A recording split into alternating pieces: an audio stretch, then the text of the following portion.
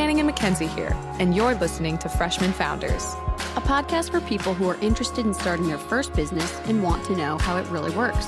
Whether you're a business major, interested in the startup lifestyle, or passionate about making a particular change in the world, this podcast is the one for you. All right, welcome back to Freshman Founders. We are really excited about this episode that is all about digital strategy and what does actually digitally marketing your business really mean.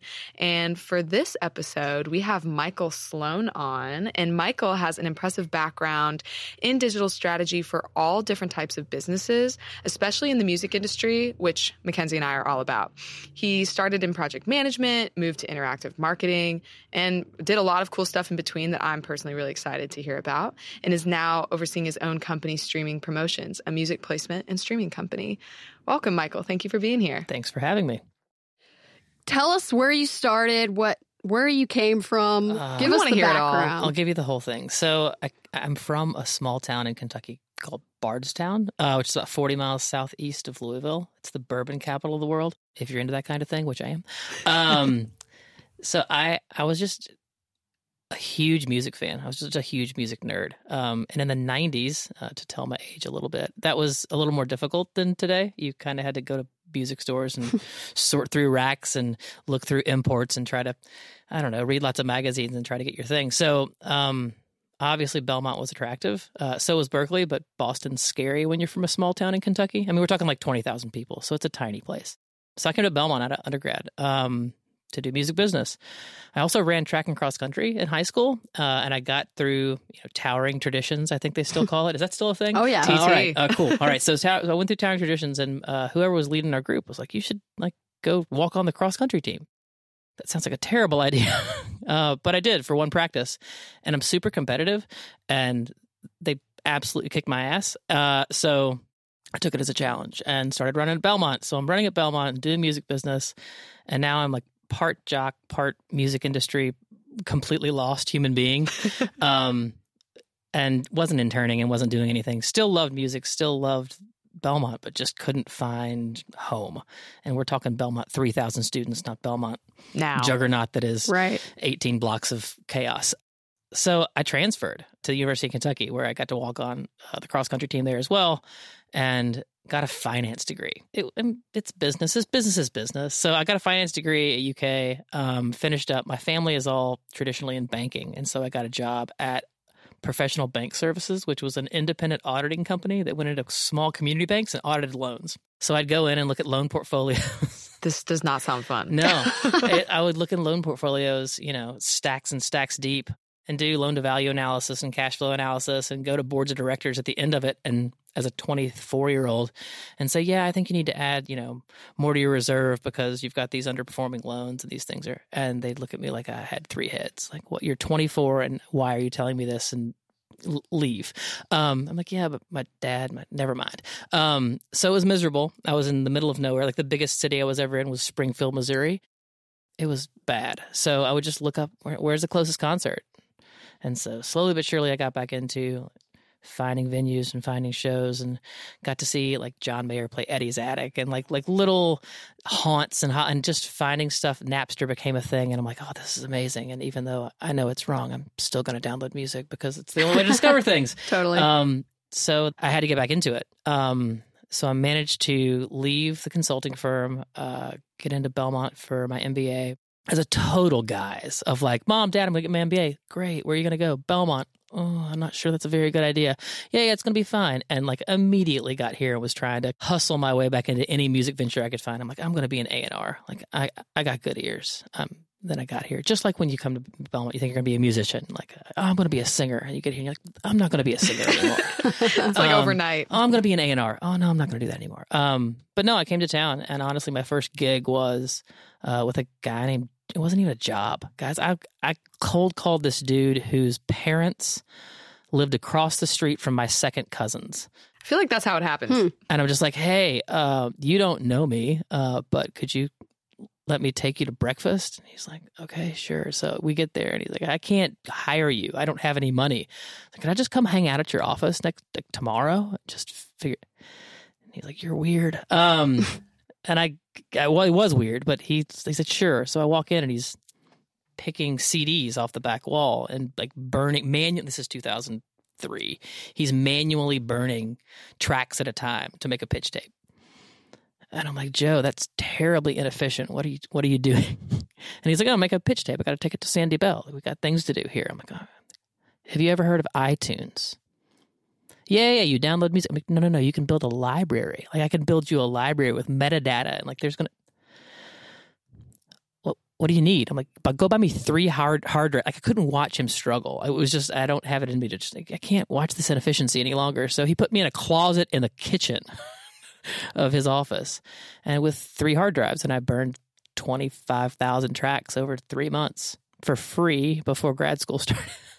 Then he found me a job, which was nice. So, paid off maybe. It did. Well, until I got fired from that job, because apparently if you ask to pitch songs every single day to a company that already has a song plugger, you'll lose your job. But it's all right. I finished grad school and figured out I hated the road. Went out with Tim McGraw for a summer, and that was a experience. You're either a road dog or you're not. You find that out real quick. And I wasn't. And so got a job at Echo and became a project manager there. And we were still really small at the time. I think there were like 16 or 17 people at the time. And we grew and got acquired by Ticketmaster. And I jumped ship to Live Nation when I saw corporate cultures weren't really going to jive there. So I don't know. And then here I am, digital guy. Later. I've talked far too long. Please ask questions. No, I think it's the strangest. Like, I don't know. I couldn't figure it out, but I wasn't going to take no for an answer. But here we are. Michael, I think that's one of the most interesting parts about it is like, I feel like even looking at your most recent careers, like having that finance background and seeing how you've evolved. Now you have, these different traits that you get to utilize on all fronts, and being a business founder, that's extremely valuable. Yeah. The business background has been, I never thought it would be. I think it was always, it's business, it's math stuff. It's boring. I never thought I'd be in sales. I never thought in a million years I'd be in marketing. Undergrad, I thought marketing were the most worthless classes. I'm like, what? We're talking about billboard impressions, people. Like, this doesn't make any sense. When it got very mathematical and very true metrics, and I can see how much traffic's going where and what's driving what, it became very intriguing to see, like, chart out graphs and see where things are going and see what's moving traffic and how are things working. And it became more of a puzzle.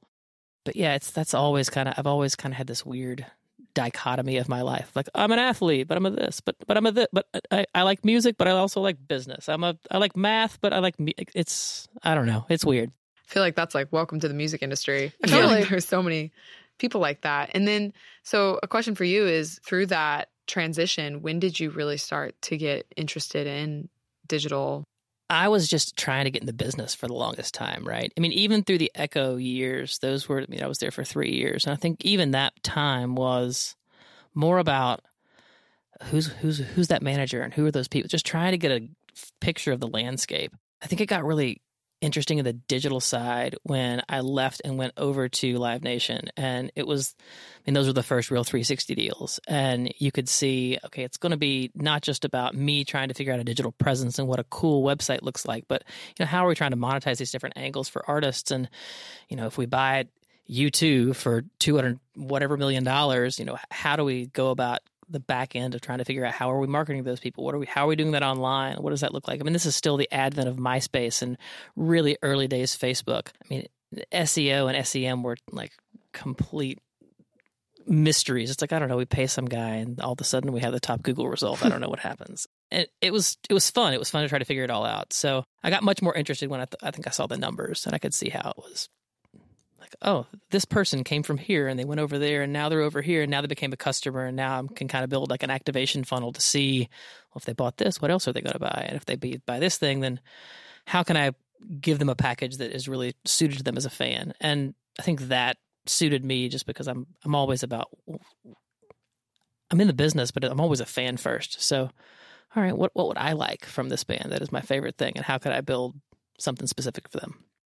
I think that's where the entrepreneurial mindset comes in too, because not only are you initially passionate in building this for yourself, but you're building it with the customer in mind. And does this make sense? And we're right now in the process of, trying to even hone in how to truly convert our users, and having that laid out and seeing a direct funnel and process, like that's the best part about it. And to know that that wasn't available 10 years ago, right? You couldn't track that usage. You couldn't find a user over here from a Google search, see that they come into your website, capture their email address, sell them on something, and then see how they progress throughout, their fanhood, so to speak. So that's always interested me.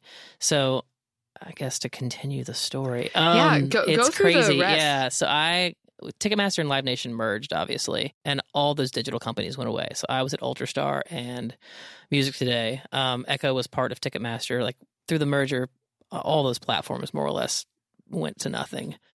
And I started out on my own. WordPress was a thing. I was just tech geeky enough to find some friends from the Echo days that could kind of move around the WordSpace platform, and also saw that social media was taking a larger hold, and so you could really start to do some more direct marketing on Facebook as opposed to the MySpace buys, which was just, I put it on the sidebar and crossed my fingers. We got into a lot more Google AdWords and those kinds of things. So just doing those types of campaigns where we were building websites, but we were also trying to build digital presences, digital brands, I guess. So that was a couple years, and then somebody called me about this Taylor Swift girl that needed somebody to help her build out her Amazon store. I'm like, I don't know, but I can figure it out. It's kind of I think that's the entrepreneurial spirit. Just like, I don't know, but I've got a good feeling that I can figure this out faster than somebody else. So it's my favorite Mark Cuban story too. It's like he would never turn down a gig, but he would always just say yes and then read a book, and he was show up and act like he knew what he was doing. So I came in and helped build Taylor's Amazon store, which became her digital store, the store of the website. We were using Amazon fulfillment, and this is 8 years ago now. So it was very interesting to watch that and be able to see the data from that. I left and went over to Big Machine. So kind of doing the same thing, digital strategies on behalf of artists and digital branding and doing digital stunts and being able to funnel that traffic and see where that goes. And really those were the steps, and also just the connections made there through those people and being in those places and getting to talk to managers and get to know artist teams. And this town's so stinking small anyway, is that, everybody moves and shakes and goes their way. So, what's beautiful about now, some of the relationships that I have is I know the people's prior 4 jobs and their families and kind of what's going on. And it's easy to strike up conversation because it's much more personal. What were some of those consistencies that you were finding when you were learning about digital marketing with artists, and what were some of those consistencies that you found, this kind of works for people, or this kind of works for, if they like this, then they usually like this too? It was all about making them personal, right? So the posts that were, any type of post that was super pushy and just bye, it didn't nearly translate as well as something that was a story.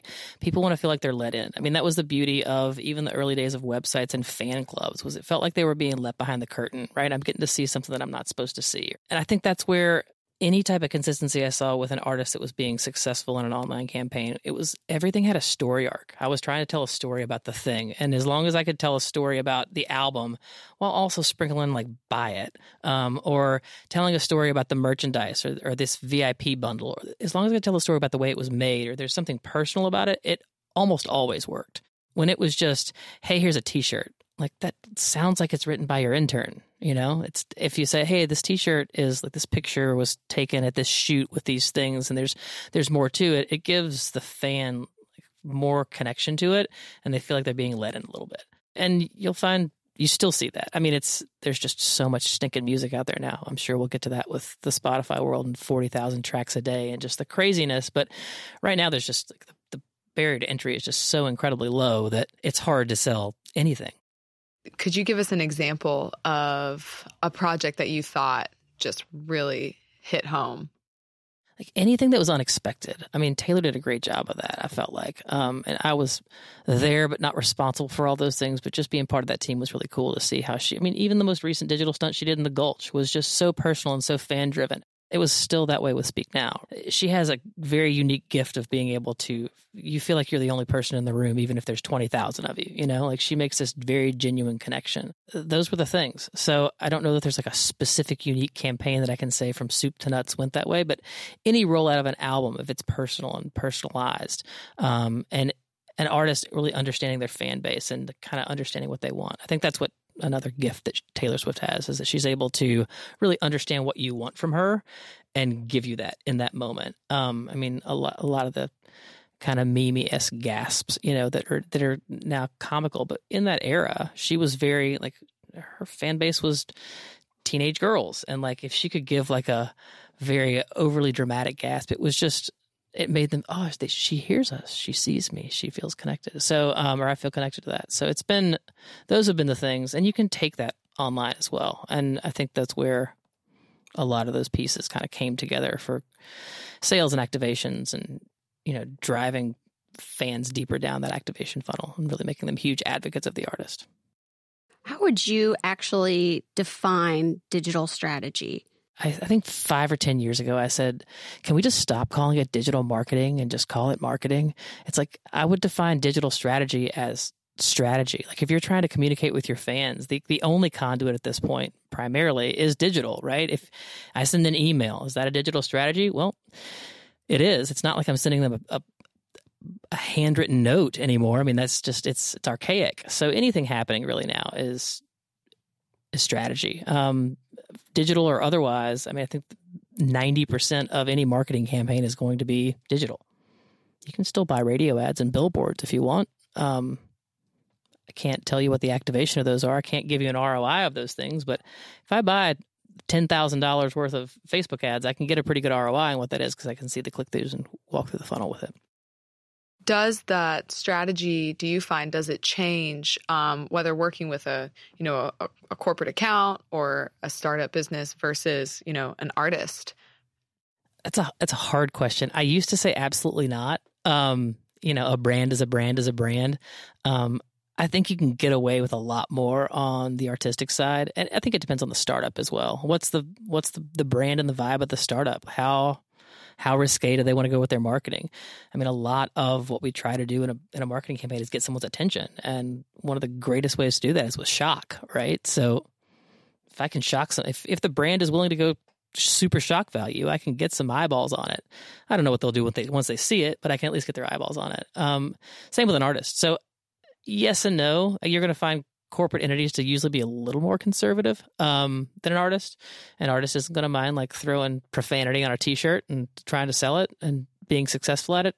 You know, Coca-Cola is not going to have that same luxury. So how do different industries differ in digital strategy?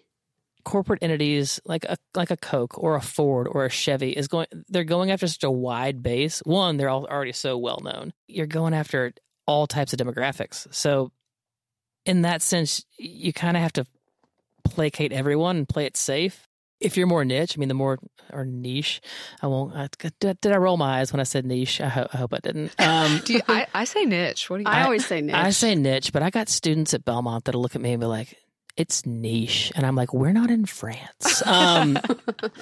So I always said niche. But like, the further niche you get into a business, like the more specific you can be about your marketing. So if you're doing some broad brand, and I think you get into those situations with large artists too. I mean, if you're Taylor Swift, you really have to talk to moms and dads and teenagers and 20-somethings and grandmas and grandpas, and everyone has to be able to feel like your message is wholesome. You know, if you're Drake, you can get away with a lot more.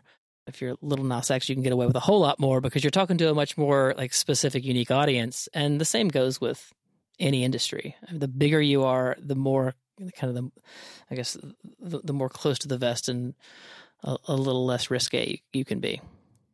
I've even seen that our strategy in how we are different from our competitors has become one of our biggest marketing pieces, because we see the people in the space and they aren't satisfying the current customers. So that's all we hit. That's our kind of targeted niche marketing. And that's what converts these users. Sure. I mean, and we've mentioned, I've done some stuff in the VIP space as well. And like, that's a whole interesting market of, all right, fine. If you're going to go buy a ticket at Ticketmaster, you're just going to go buy but if I'm going to sell a $1,900 Justin Timberlake package. Like, I better have like some unique, I got to have a sizzle reel and like a whole package around it. What does that look like? How does that, that's got to be a whole different thing than just nobody's going to Live Nation or Ticketmaster.com and I'll just take maybe some people are those 1%ers of the world. Like, I'm just going to take the 1,900 package, please. Yeah. But most people are going to need to know a little more about that, right? And so when you're trying to market something that's unique and it's an experience and it's specific, and I know that's some of what you guys do, obviously, is to be able to say, all right, well, I can hit it where they ain't a little bit, right? I've just let the Kentucky come out. But I can hit it where they ain't a little bit and go a little bit over here, because they're going to have to play it safe and play it straight down the middle, because their brand and what they're selling is this, and I've got this smaller, more niche thing. As you guys know, Mackenzie and I, we went to Belmont University and we took entrepreneurship classes together and learned, some of the key points of how to build a business there. And we're so thankful that the Belmont University Center for Entrepreneurship is sponsoring Freshman Founders. And the Center of Entrepreneurship has tons of resources to support student entrepreneurs, such as 2 on-campus co-working spaces, competitions throughout the year, free business building clinics, and mentorship and grant opportunities. Belmont is also ranked by the Princeton Review as one of the top 25 entrepreneurship programs in the nation, and the only one in Tennessee. The Center for Entrepreneurship guides students through every phase of their entrepreneurial journey, beginning their freshman year and lasting a lifetime.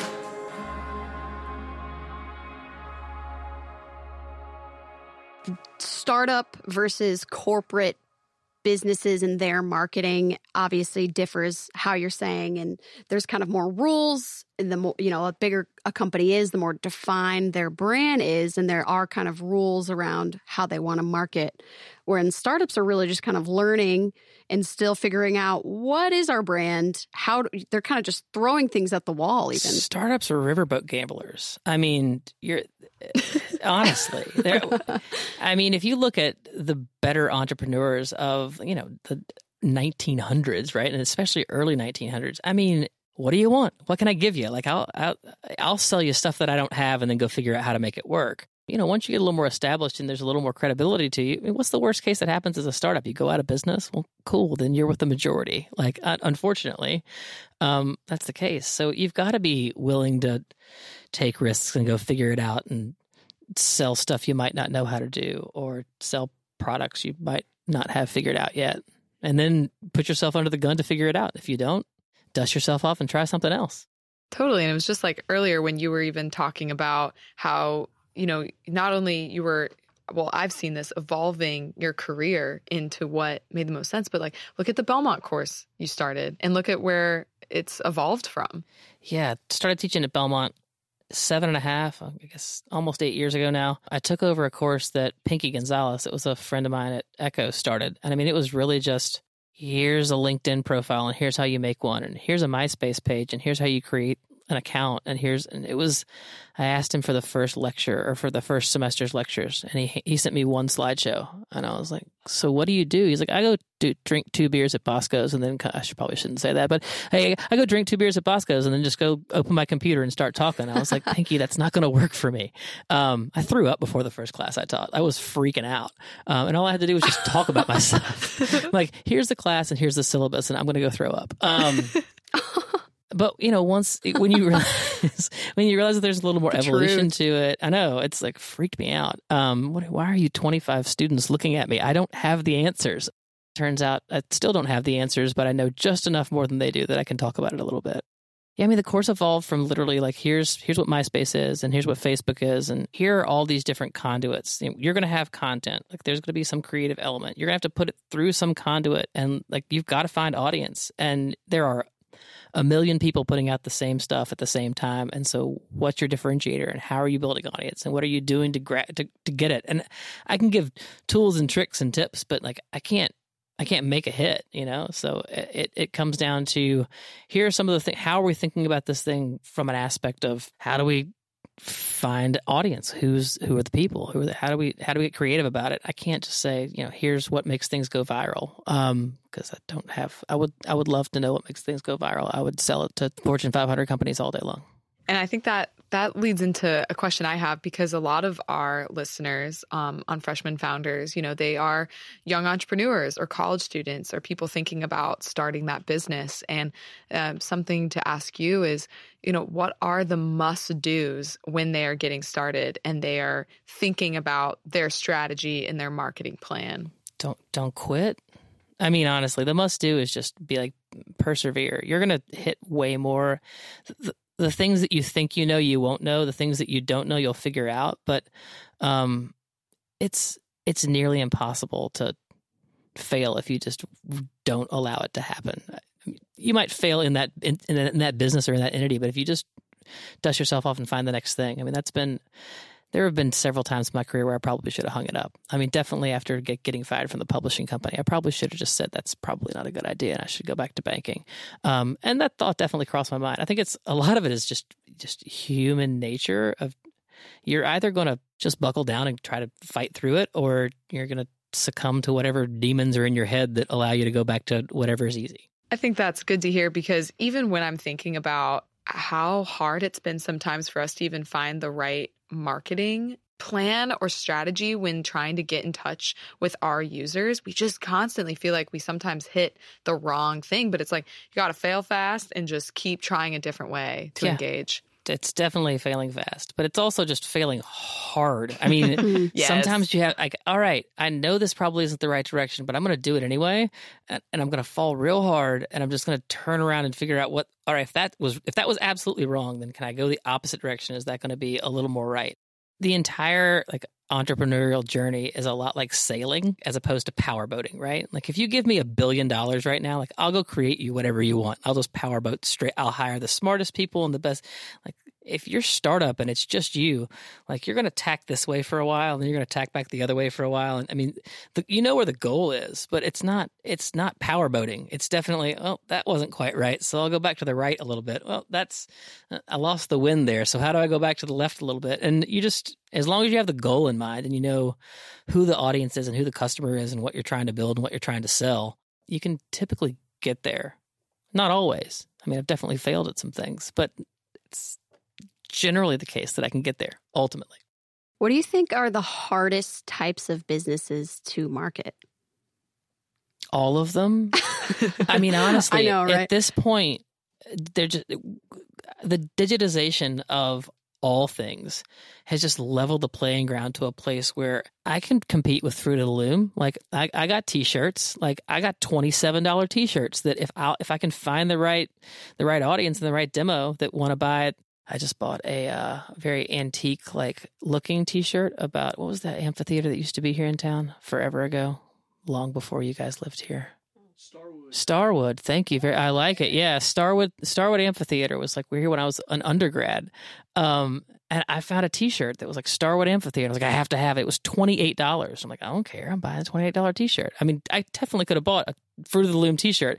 How's Fruit of the Loom going to market again? They're not going to create Starwood Amphitheater t-shirts. Man, now walking down some of the new shops of Nashville, I see a t-shirt for $118. Right.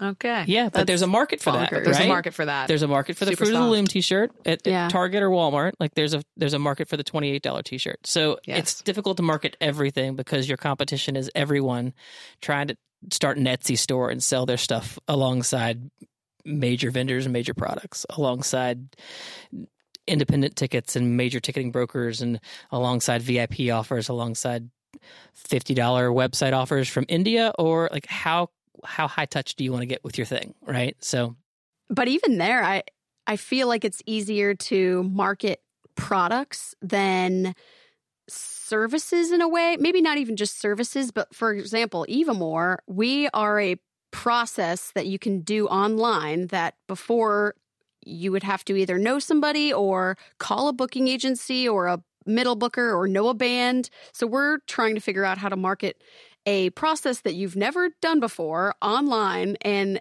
it's so hard, and we've so not been successful yet at all.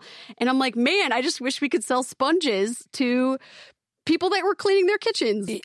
Yes, until you find out that those sponges are also being made in Indonesia for 2 cents. And then you realize that you can't buy them in bulk and your margin's not going to be there. So somebody else is going to beat you to the punch there anyway. I mean, honestly, it's always, it's supply chain. For hard goods. I mean, all right, cool. When we worked with Taylor, like we wanted to buy a bunch of t-shirts. We were shipping cotton from China. I mean, it's, I don't know if I'm supposed to say that. I probably get, but some of that was happening. Like, all right, fine, we're going to need a lot of t-shirts. So what's the easiest way to get cheap materials? Lots of merchandise companies do that. So I don't know if that's a trade secret of any sort. But if you're trying to get into that business, if it doesn't matter if it's ticketing and trying to find a unique path to booking, or if it's sponges. And so it always sucks. It always sucks. Okay, good. Yeah, startup is always hard. I think if startup was always easy, everybody would do it because it sounds good to be your own boss. Oh, yeah. And on the flip side of that, it's like, well, maybe it's really hard for us to get in front of them, but where we get to benefit as a premium service is once they use us, they never go back. And so it's interesting. I sometimes think about too with products, how hard it is to then get that buyer to buy again. Yeah. I mean, recurring buyers and that doesn't matter whether it's service or product driven, right? That's the holy grail. Like when I start to look at, I draw out the activation funnel a lot in my class, but you're trying to build awareness, right? And then you need activation, and then you need conversion of somebody actually buying something. But if I can get somebody to be a repeat buyer and an advocate for my product and go out and talk about my product and go out and sell their friends on my product, I mean, that's beautiful. And if I can also see that in some type of portal where I can see how many times they've bought and what they're doing and how they're activating or how they're engaging with my product, how do I incentivize that person to keep using it? Do I give them a discount? Do I upgrade them to a better seat or to a VIP experience or to some piece of merchandise that's laying on the floor that they don't know that's laying on the floor that they might see value in? I mean, there's always ways to further incentivize that customer that's become a repeat buyer and keep them further engaged. I mean, even with the streaming promotion stuff that the company that I've started now, if you bring me a bunch of clients, like I'm going to make it worth your while to keep coming back because it's, if I'm promoting one project, it doesn't mean I can't promote the next one. And with the way music's being released these days, I mean, you better have music coming out every 3 to 6 months. A lot of it. A lot. Yeah. Volume. I wanted to hear more about streaming promotions. What caused you to start that? Opportunity. If you would have asked me 10 years ago if I wanted to get into music promotion, I would have definitely said no. I mean, it's always kind of the evil underbelly of the music industry, like radio and payola and showola and things that have happened in the past that people don't really want to talk about, or how did that person get so many? I have no idea how things happen, and I never wanted to. It was like nobody wants to see how the sausage was made. Like I like the music, just play it on the radio. I never wanted to be in that side of it. But a company in Nashville called Digmark got acquired by Universal. It was at the same time that I was departing Big Machine, and I'd had some conversations with Spotify about a position. And through the process, I started to learn more about user-generated playlists and like the curators at Spotify and how that worked, and just really got intrigued. I'm like, all right, well, there's got to be opportunity here. And just knowing the volume of music that was coming out every week, they had to find audience somewhere. So we just started figuring out, all right, we've got some relationships with people at Spotify. Maybe we can get some people on some playlists there. So we knew the guy that was running curation at Spotify at the time. His name was Doug Ford. He was running Your Favorite Coffee House, and we were able to get a couple placements for those kinds of things. Mike Begain, who was running New Music Friday and is still running New Music Friday. We got a couple things on New Music Friday. I'm like, we're killing it, So those good stories begat more clients, and then things started to change at Spotify because everybody figured out who these curators were that Spotify had employed. So we started seeing that about 2 years ago and really pivoted towards user-generated playlists. Who's building audience and becoming a tastemaker in this space just because they want to? They're not taking money for for placements on playlists. They're not using bots. It's not fake. Who's building real audience, and can we build relationships there? So I hired a bunch of people to make have communication and like reach out and figure out does their profile picture on Spotify match their profile picture on Facebook? Will they accept a direct message? We do a lot of sliding up in those DMs. Like that's basically the company. But no, how do we build those relationships, and will they accept this music? Hey, here we are. We've got relationships with these artists. They've employed us to try to get placements on playlists. And then with the algorithmic stuff that started happening on Spotify with Discover Weekly and Release Radar and Daily Moods, and now they're testing out like 250 more algorithmic playlists. It really gave us the opportunity to go, all right, cool. If we can get a few ads for these artists that increases their monthly listener number, that starts to trigger some of these algorithms, like we're really getting the snowball going down the hill. And that's really been the bread and butter. Like I don't worry about Spotify proper anymore. I'm not going to I know John Marks.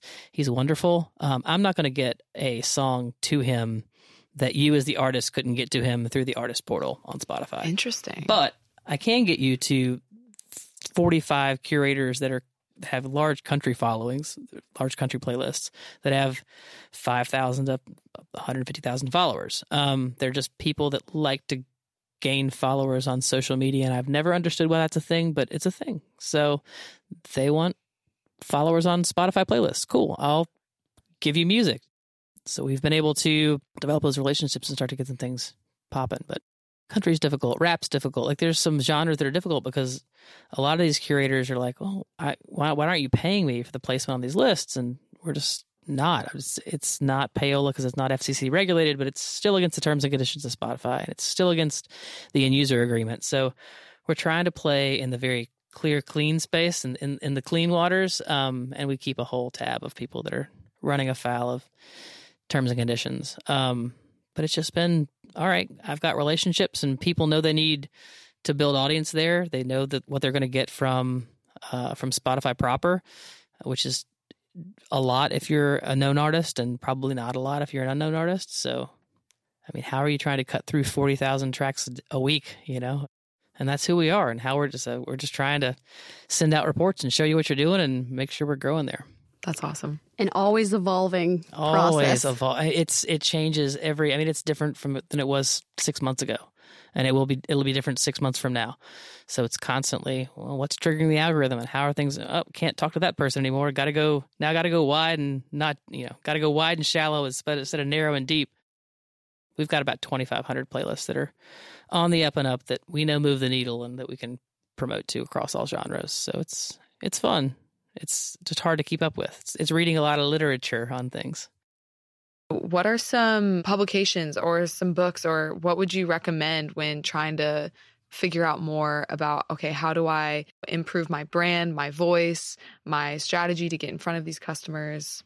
I'm so generic. This is like I start my course out with this at Belmont every semester. I'm like, I live my life by the 3 Bs, like blogs, books, and beer.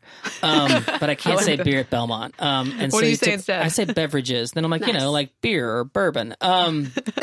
Hey, that's true. I mean, blogs give you that. I mean, it's just news, right? Just a constant. We are inundated with information every day. So it's just reading constantly, whether it be technology type blogs or just the news or scouring Reddit for information, trying constantly to be informed and aware of what's going on around me. Books are deep dives. So it's when I get to slow down, which is rarely, except for today, for the next week, on this vacation, which I'm looking forward to, deep diving into a book, like whether it be like Malcolm Gladwell stuff, or, it's just getting into the meat of, all right, what makes people tick? Like, I think the beauty of marketing in 2019 is it's a psychological experiment. How am I trying to figure out what makes people want to engage with my content?